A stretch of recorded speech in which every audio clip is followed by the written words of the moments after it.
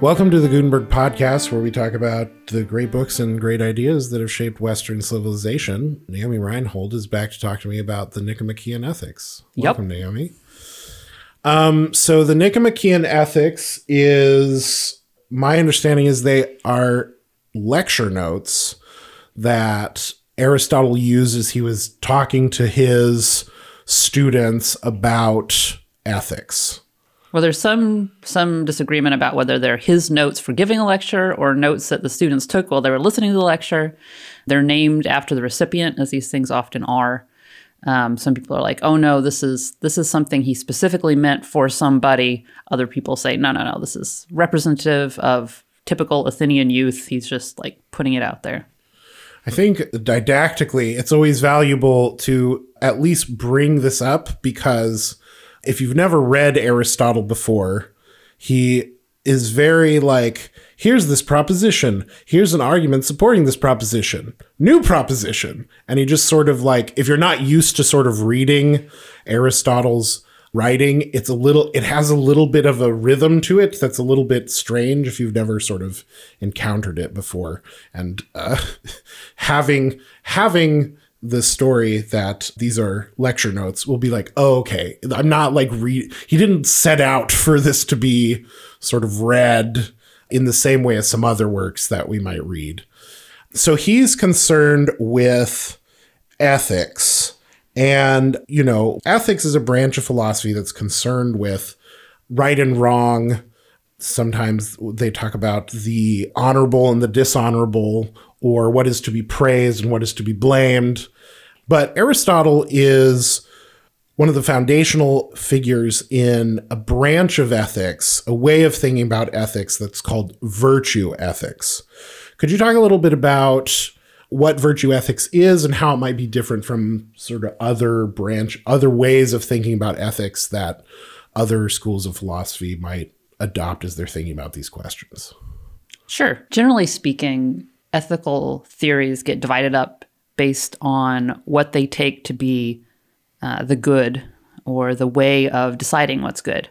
And virtue ethics, modern virtue ethics, more so than Aristotle's, takes certain qualities of character to be the aim of any ethical system, and also the measuring stick of what's good. So if somebody did something and they made a mistake, but they did it out of a good state of character, they did it out of a good heart, maybe would be one way of talking about it, then a virtue ethicist is going to say, yeah, that's a good action. Whereas someone who is a consequentialist, someone who looks at the consequences of an action, would say, no, what matters is how things turn out. You can have really great motives, but if you mess things up and you cause people damage, that's a bad action. And some of them will say, and you're a bad person for being that way. And others will say, well, this has nothing to do with the kind of person you are. That's for those virtue ethicists. There's also a branch that's called deontology, but basically it's about following the rules. There are certain kinds of actions that are categorically good or bad. Kant is sort of famously a deontologist, although I had a professor who argued that he wasn't really, but I'm not going to get into that. This is one of those things, there's a murderer at the door scenario in deontology, and the idea is, you're in your house, and somebody comes up and is like, there's this guy after me, he's going to kill me, he's got an axe, or, whatever, hide me. And so you let him in your house because you're not a terrible person, and then the guy comes up and he's got an axe, and he's like, have you seen this guy? I think I saw him go in your house. Now, so do you lie to protect the guy's life, or do you tell the truth? Well, supposedly deontology is like, the rule is you don't tell a lie. The consequentialist is like, no, you lie like crazy to keep the guy because you don't want the consequence of the guy getting murdered. If you're a virtue ethicist, it's a little bit more complicated because you have to consider what the virtuous person would do. What is a sign of good character? But further, the virtue ethicist would say the action isn't really the point. The point is, what's the character out of which the action takes place? And Aristotle is the earliest, or the sort of underpinning of the virtue ethics of today. One of the things that is significant, if you sort of look at Aristotle's overall argument, it's that thing you said about it's not the specific actions that you take. It's not any one action, I should say. Aristotle is very interested in this in habits, right? Do you tend to make honest kinds of decisions rather than dishonest kind of decisions? It's not that any one action can sort of define you as a person. It's what are you sort of in the habit of doing? Is that right? Or is it a little more complicated than that? Well, the habit is more a way of forming your character. It's tricky because different translations take things differently. But one common translation of what he takes virtue to be, and I want to talk about virtue in a minute, is an active disposition toward a certain way of doing something, or an active condition which disposes one toward a certain kind of action. What gets translated as virtue is a word arete, which, if you're going to translate it a little bit more ham-fistedly, just means excellence. Right. And in the context of the Nicomachean ethics, what we're talking about is human excellence, which is to say, what is it that makes a human an excellent human? It's not the same thing that makes a tree an excellent tree or a cat an excellent cat or whatnot, right? So his first goal in the ethics is to figure out what is the really good thing toward which all human beings are pointed, and how do we make ourselves the kind of beings that actually achieve that thing? Right. So arete is this very old concept, even before Aristotle. Like this is a concept that shows up in Homer. For instance, Achilles is really excellent at killing people. And Aristotle is trying to ask, what are human beings the most excellent at, right? We can be excellent at killing people. We can be excellent at, sports, or we can be excellent at oratory or whatever, but he's sort of asking this question, like, what's the most sort of essentially human thing that we can be excellent at? Right. And ultimately, and you can tell me if I've got this wrong here, he settles on this concept of eudaimonia, which, sort of the traditional translation of that word is happiness. So let's talk about that just briefly. What does he have in mind when he's talking about this idea of eudaimonia or happiness? Well, eudaimonia is that good at which all human beings aim, or at least what they want to be aiming at, right? So eudaimonia is the end, the aim, and it is only achievable by living a life of virtue. Virtue is this active condition of the soul whereby a person may live a fully human life well, such that they are truly blessed or happy, or this word eudaimonia. Yeah, there's one section in the Nicomachean Ethics where he says, maybe a little bit hyperbolically, but he basically says, like, you can't know if someone lived a happy life until their life is over. Right. He's quoting Solon, I think. Yeah, there's some, there's some debate about, how hyperbolic is he being there? But there's the sense that, like, we have, a more modern idea of happiness is this idea that we have this good feeling, or we have a sense of satisfaction that is sort of tangible or sensible. And Aristotle is, maybe that's part of, maybe you do feel that satisfaction as you're living this virtuous life, but that's not exactly what he's talking about. He's sort of like, you have to sort of see, like, you lived a sort of worthy, your obituary showed that you lived this, like, worthy sort of life. And that's what it meant for you to be happy or have attained this goal. Yeah. In the context where he uses it, a lot of his point is perhaps more aimed at the don't rest on your laurels kind of thing. Yeah. Like, don't count yourself happy now. Like, you're not done living a good life. You're not going to be done until you're done. And then you can say, okay, now I'm happy. Now I'm fulfilled or whatever. So this is something that you're, like, constantly striving throughout your life to attain. And one of the things that tends to sort of get short shrift in Aristotle's discussion of how you sort of attain happiness is his discussion of friendship. You wanted to talk about how, for as much as Aristotle talks about friendship in the Nicomachean Ethics, it doesn't really get brought up as much as it probably deserves. So let's talk about Aristotle's view of friendship and kind of what he thinks, how that contributes to virtue and happiness and, and what that looks like. Right. So there are 10 books, which is to say chapters, in the Nicomachean Ethics. And out of those 10, 2 of them are dedicated to friendship. But when we tend to assign readings from Nicomachean Ethics, almost never are those 2 assigned. We almost do book 1 and book 2, which are general, what's the aim of a human life, what is virtue, what's arete, what's eudaimonia.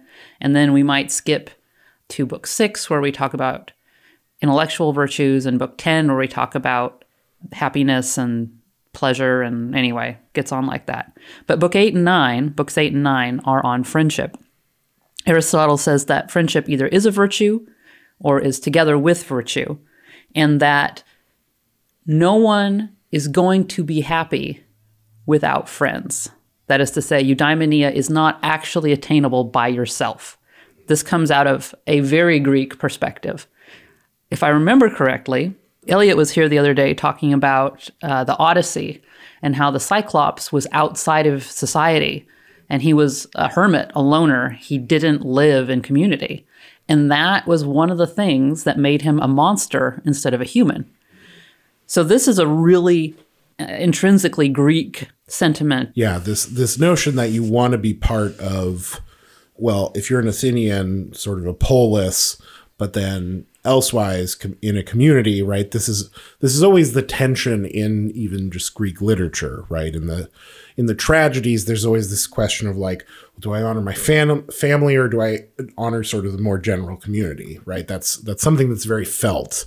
And like you were saying with the Cyclops, right? He is by himself and he has a sheep, and Odysseus wants to be like back in Ithaca with his people and his wife and their son and so forth, and surrounded by the people who make up his community rather than, by himself on an island, even if he has sort of godlike favors conferred on him, he'd rather have the community than, this huge favor. So yeah, I see what you're saying about that Greek sense that you want to be in community. Yeah, if you've heard the expression man is a political animal, that comes from Aristotle, and political there means of the polis, of the city.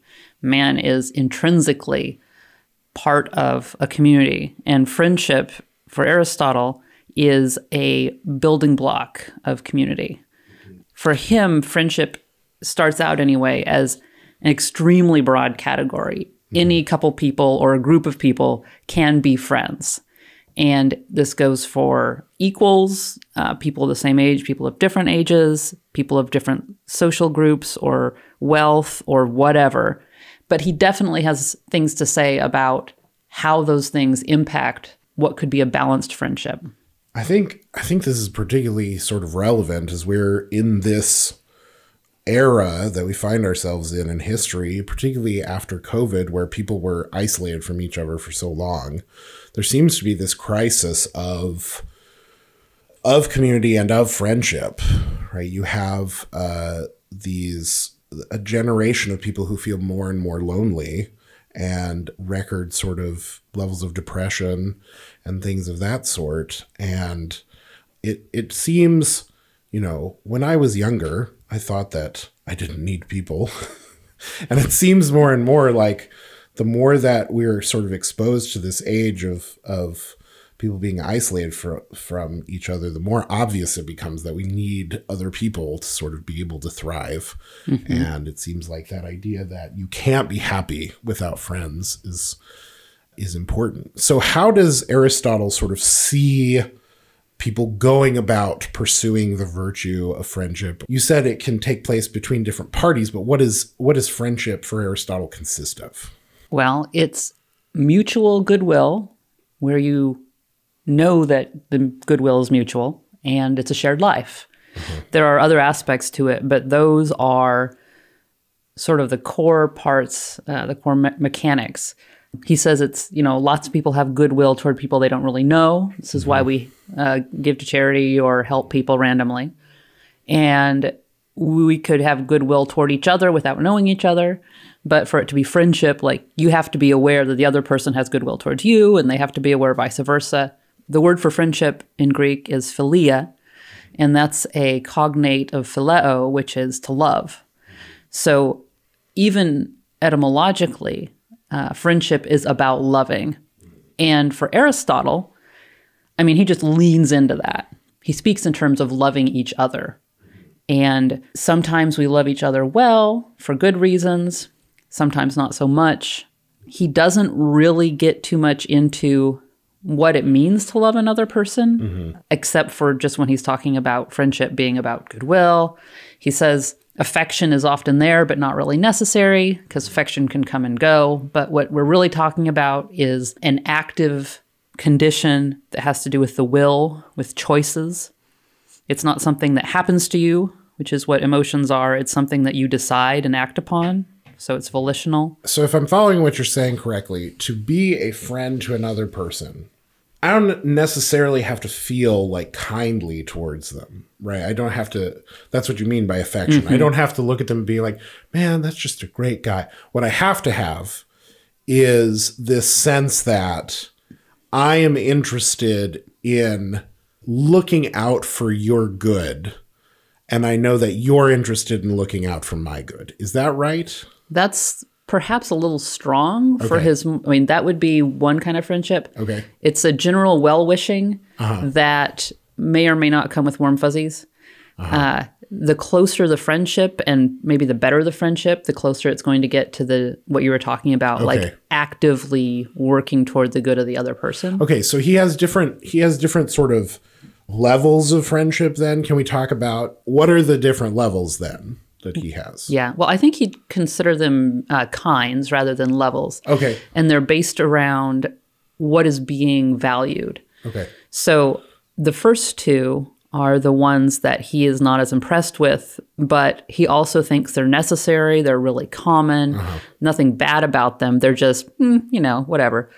One is friendships of pleasure, where basically you enjoy somebody else's company, they enjoy yours, everybody's having a good time, that kind of thing. He says this is really common among the young because they are very much affected by their emotions. I imagine this would probably fall into, like, sometimes you have friends who share interests, but you're not necessarily like, you would say like, we're not great friends, but we like we like the same music, or we like these same kinds of movies or whatever. And you sort of have or like, board game friends or something where you have a shared interest and you like hanging out with this person as far as that goes, but you're not necessarily like, this commitment to looking out for the other person's good is like, it's kind of heavy duty. And it's like, it's not necessarily like that's the level at which I interact with this person, but I like their company well enough. Yeah. And I wish them well because, if something bad happened to them, I wouldn't be able to hang out with them anymore. But it's not like I'd probably necessarily do much about it. Okay.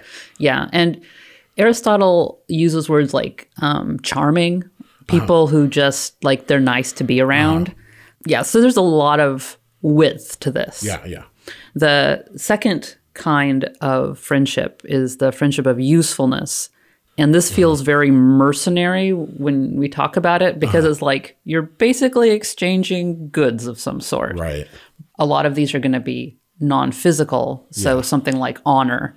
The one guy talks you up so that everyone thinks that you're wonderful and you sort of repay him in some way.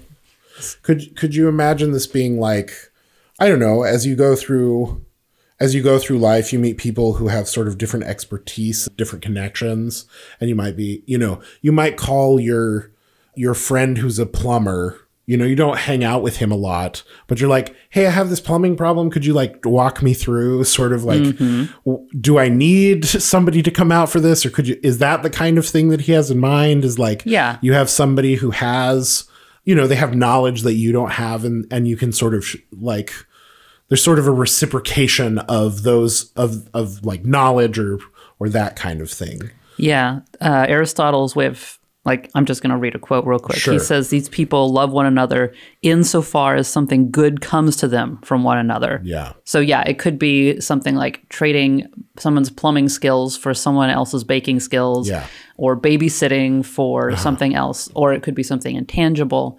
Basically, if you and the other person both have something that the other one values and you make trades, not like with contracts or anything, just sort of informally, that's a friendship of usefulness. Yeah. Aristotle's take is that friendships of usefulness are really common among the older generation because they've kind of burned off a lot of the whole like emoting stuff. Yeah, they're not quite so hormonal anymore or something. Yeah. And they are starting to feel the, pain in their joints and they kind of want to just be taken care of and not have to worry about stuff. And they tend to have the resources and they know a lot of people who have good stuff. And so they'll have this kind of friendship. You might have a neighbor who's a little sprier who can do your weeds and you can do you can. Yes. It's a sort of scratch your back. Or has a grandson who'll come over and mow your yard. Right. Yes. So, that can feel mercenary, but that does also feel like very real. Barn raisings are sort of the communal version of friendships of usefulness. And Aristotle says that these two, friendships of pleasure and friendships of usefulness, are also going to be typically short-lived. As soon as you don't find the other person's company enjoyable, it just sort of naturally dissolves. This was the sort of thing when it seems like my impression is in these latter years, people have become more mobile, able to sort of move. There's not so much of, there's less of a feeling of like classic Americana of like small town sort of stuff. And it does seem like part of the thing about the small town is like those people just lived over there. So you were friends with them. Or even neighborhoods in big cities. Yeah. Those are falling apart also. You would have these friendships of pleasure and friendships of usefulness, like you're describing, might have been longer term back in the day because nobody moved anywhere. Yeah. And the thing is now, as people sort of move, to a new city for a new job, it's like they switch out who these people are because they don't actually have this sort of deeper relationship. They just have this sort of level or kind of relationship with the people around them for the time being. And then as they go somewhere new, they find other people who sort of feel the same or similar need. Yes, this is an insight that Aristotle has that has been either overlooked or downplayed, which is the importance of geography, if you will. He talks about shared life, but he specifically talks about place in this context. I think we have sort of fooled ourselves into thinking, and I'm putting my own cards on the table here, that virtual presence is enough to carry us through these friendships. And I mean, Aristotle's just going to tell you, no, you have to share a life. And that doesn't mean texting. Right. I mean, you have to live in one another's proximity and literally rub elbows, or you're just not going to have the same kind of relationship. Right. And from my perspective, this is one of the big mistakes that we Americans made at some point, was to think that we could always do long distance, even if that just meant like across the city kind of long distance. Right. If I just see somebody at church once a week, that'll be enough. Or if I see them at pub night once a month, that's fine, right? And those things are an aspect of shared life, but they're not enough to qualify for Aristotle's version of friendship. Yeah. Now, you've been implying that there's another kind of friendship, which I presume is the one that Aristotle thinks is the best kind. But before we get to that, I have sort of a tangential question, which is, so we've been sort of talking about, okay, so these relationships of pleasure and these relationships of usefulness, they're not as long lasting. They're not as, they don't have the same kind of depth or weight to them that presumably this last kind has. But I am wondering, would a lot of the crisis of friendlessness, do you think Aristotle would say that this crisis of friendlessness would still be ameliorated if we had more of these kinds of relationships, even though they are not as deep as the sort of final kind that he's going to talk about? Yeah, absolutely. Yeah. He does not expect very many people to have the kind of deep friendship he's going to, that we'll talk about in a minute. Yeah. And he doesn't expect those people to have very many of those friendships. Yeah. They're few and far between, partly because they're dependent on the people in them being good people, in his sense of the word. Yeah. And those people are few and far between. Yeah. So this is very interesting because it does seem like there is I don't know what to call it, possibly like a Puritanism maybe, that's sort of like, well, if it's not the best version of a thing, it's not worth having, right? Mm-hmm. And you can sort of see, if you look at the friendships of pleasure and just intuitively, even if you're not working with Aristotle's categories, you're like, this person really isn't my best friend, or isn't sort of, mm-hmm. I don't have a friendship with this person at the deepest level. And I feel like there is a strain of our culture that is sort of, that has a sort of tendency to go, well, that's not the very best kind, so we don't need that kind at all. Mm-hmm. And that seems to be really problematic. So even though, it is desirable to sort of have this final thing, which we will address in a moment, that's not to say that these other things aren't sort of even necessary for human life. Yeah, if we took that perspective toward food, we'd all starve to death. And that's kind of what you do emotionally, psychologically perhaps, if you take that perspective on friendship. Yeah, remember, for Aristotle, friendship is a part of this overall system of how to live a good human life in community with other humans. And if the very nature of this final kind of friendship really restricts the number of people who can be involved in one, then that leaves a very big gap for living in community with everybody else you need to live in community with.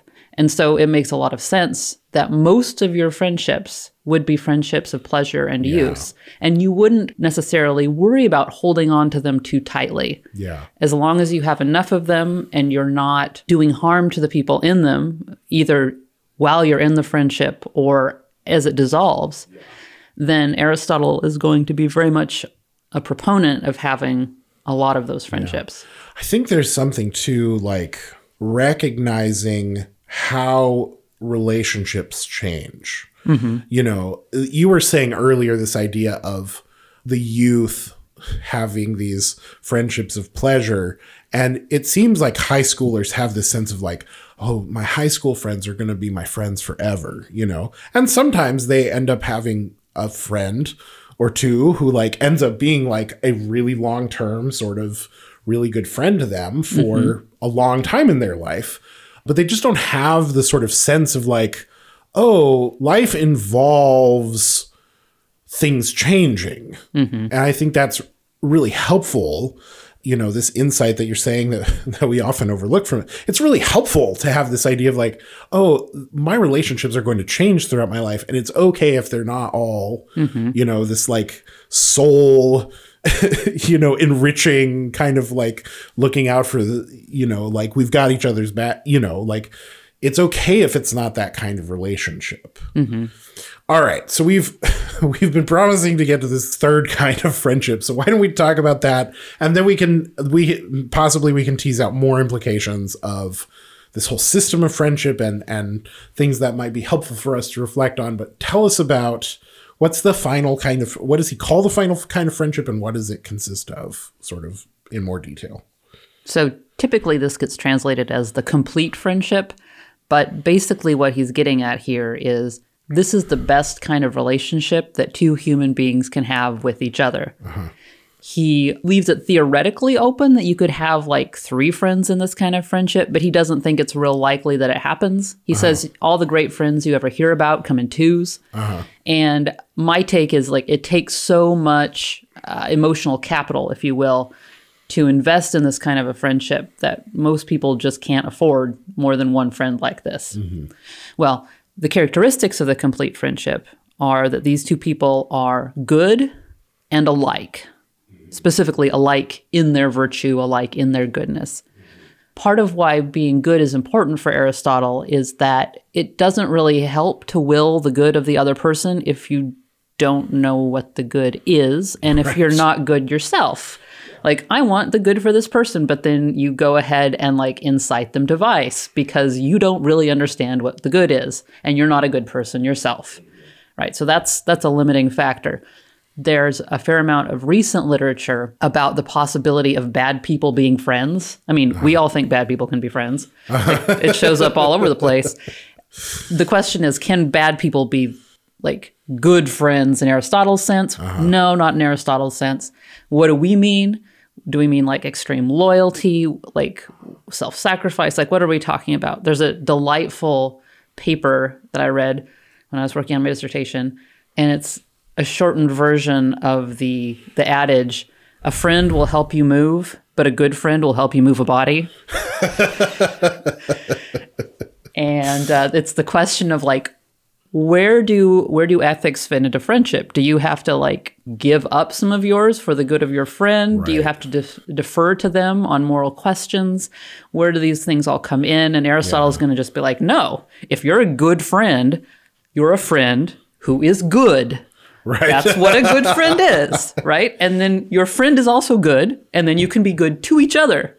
And as it turns out, having a friend who is good is very useful. Because what are the best things that you can give each other but like encouragement in becoming better people? And that's what they do for each other. And as it turns out, if you are good, goodness is pleasant to you. So part of the reason this gets called complete friendship is because it has all the other qualities in it. Exactly. So you get you aim for the good, and then you get the pleasant and the useful side dishes or whatever. Yes, yes. Yeah. So, one adage in sort of a traditional version of America that sort of pines for the community of yesteryear is this very sort of adage, I married my best friend. Mm-hmm. So Aristotle's from a different time. Oh, yeah. And the Greeks tended to, on the one hand, sort of in their social sort of interactions with each other, not think women were sort of very important. On the other hand, there's, some of their great pieces of literature have incredible heroines who are the best people involved. So how is Aristotle sort of thinking? Does he have anything to say about how this kind of friendship might interact with marriage? Or is he just assuming this isn't going to be a married relationship? Like, do you have any sense of like what he's imagining here? Sure. He doesn't address that particular question directly, but you can kind of glean from the other stuff he says that he's not expecting men and women to have this kind of a friendship.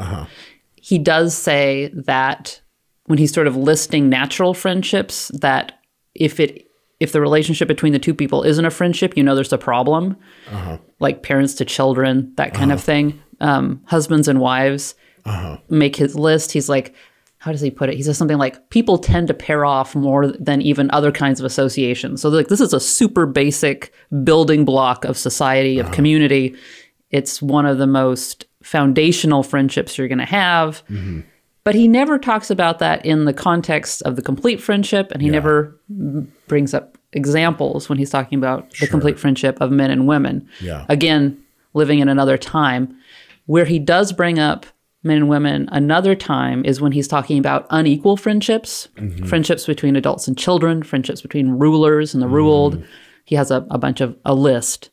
And his take on unequal friendships, which is to say friendships in which one person has a position of superiority in some way. And he's including things like wealth versus not having wealth, all that sort of thing.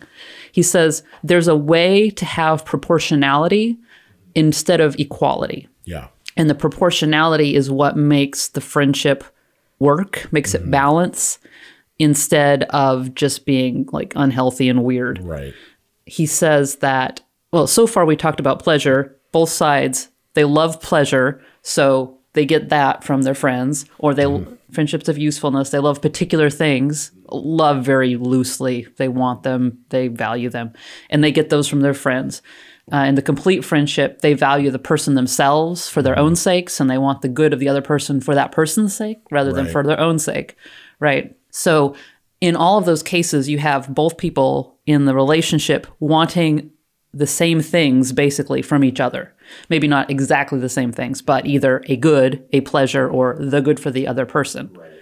In the case of unequal friendships, a lot of times the way this kind of gets made up is that they offer different things to each other. Yeah. So the rich man might support the poorer man, but the poorer man brings honor to the rich man. Yeah. So they don't give the same things to one another, but there's a kind of proportionality. Yeah. Interestingly, he thinks that children should have a lot of affection toward their parents. And parents apparently aren't really required to care much because they're already... So aristocratic. Well, it's because the parents have already given the children so much. Right. And the children, like, what do they have to give their parents? Dirty diapers and snotty noses.